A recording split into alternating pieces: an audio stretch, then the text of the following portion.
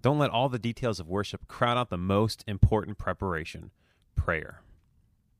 Welcome to the Worship Leader Toolbox podcast, where our mission is to equip ministry leaders and team members with practical components of leading and serving in the church. We typically drop an episode about twice a month on Thursday mornings, and we would love to have you subscribe to the podcast and share it with others. So, hey, Tim. How's it going? It's going great. How are you doing, Clint? Oh, doing pretty good. Doing good. I'm excited for today. Our topic is on the topic of prayer before worship, and all that.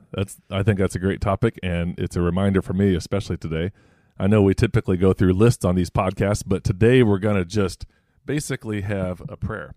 And so this might be a little different than usual, not a ton of conversation, but more of a way to prepare and pray for our ministries, which is so important. Yeah, that's awesome. I envision a worship leader just listening to this podcast and using it as they pray for the coming weekend, their worship services that they have this weekend. Yeah, that might be, and that could be pretty cool. And so maybe for this, we could just pray these lines for every worship leader we know, and then we can come back at the end of the podcast with a couple more reflections. Let's do it. God, forgive us for those times when we're too rushed to pray for our ministries, our people, and the holy opportunity we have to serve and lead. Help us remember that prayer is where the action is. It's through our time with you that we are emptied to be filled.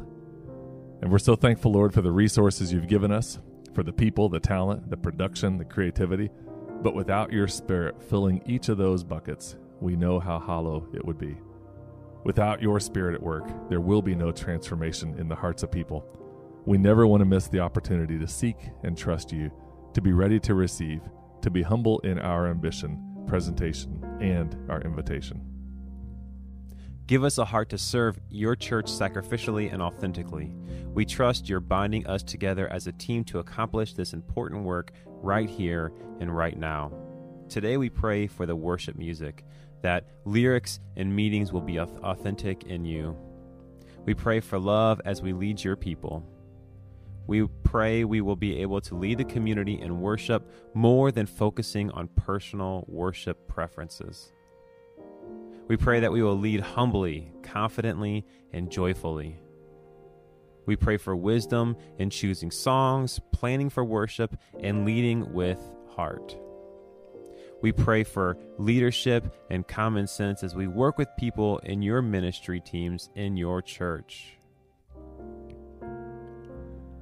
May these words of my mouth and this meditation of my heart be pleasing in your sight, Lord, my rock and my redeemer.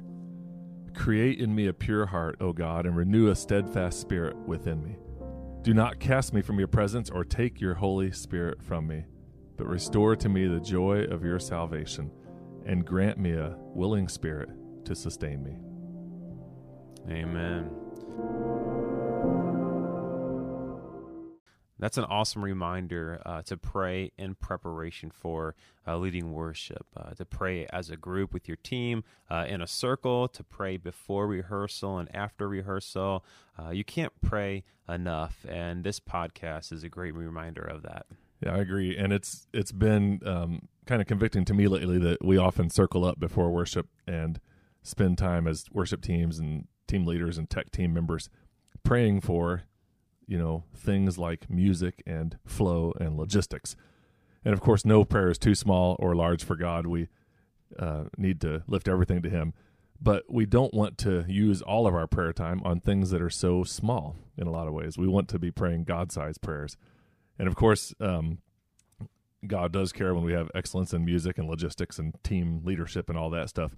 But what if we really spent our time praying for our lives to be changed, for revival, and for hearts on fire for Christ, beginning with us, and pray for, spirit-filled homes in our church, for people to be committed, for our local governments and schools, and for the next generation to live out a faith in such a way that the church is actively moving by God's grace and through his power and spirit.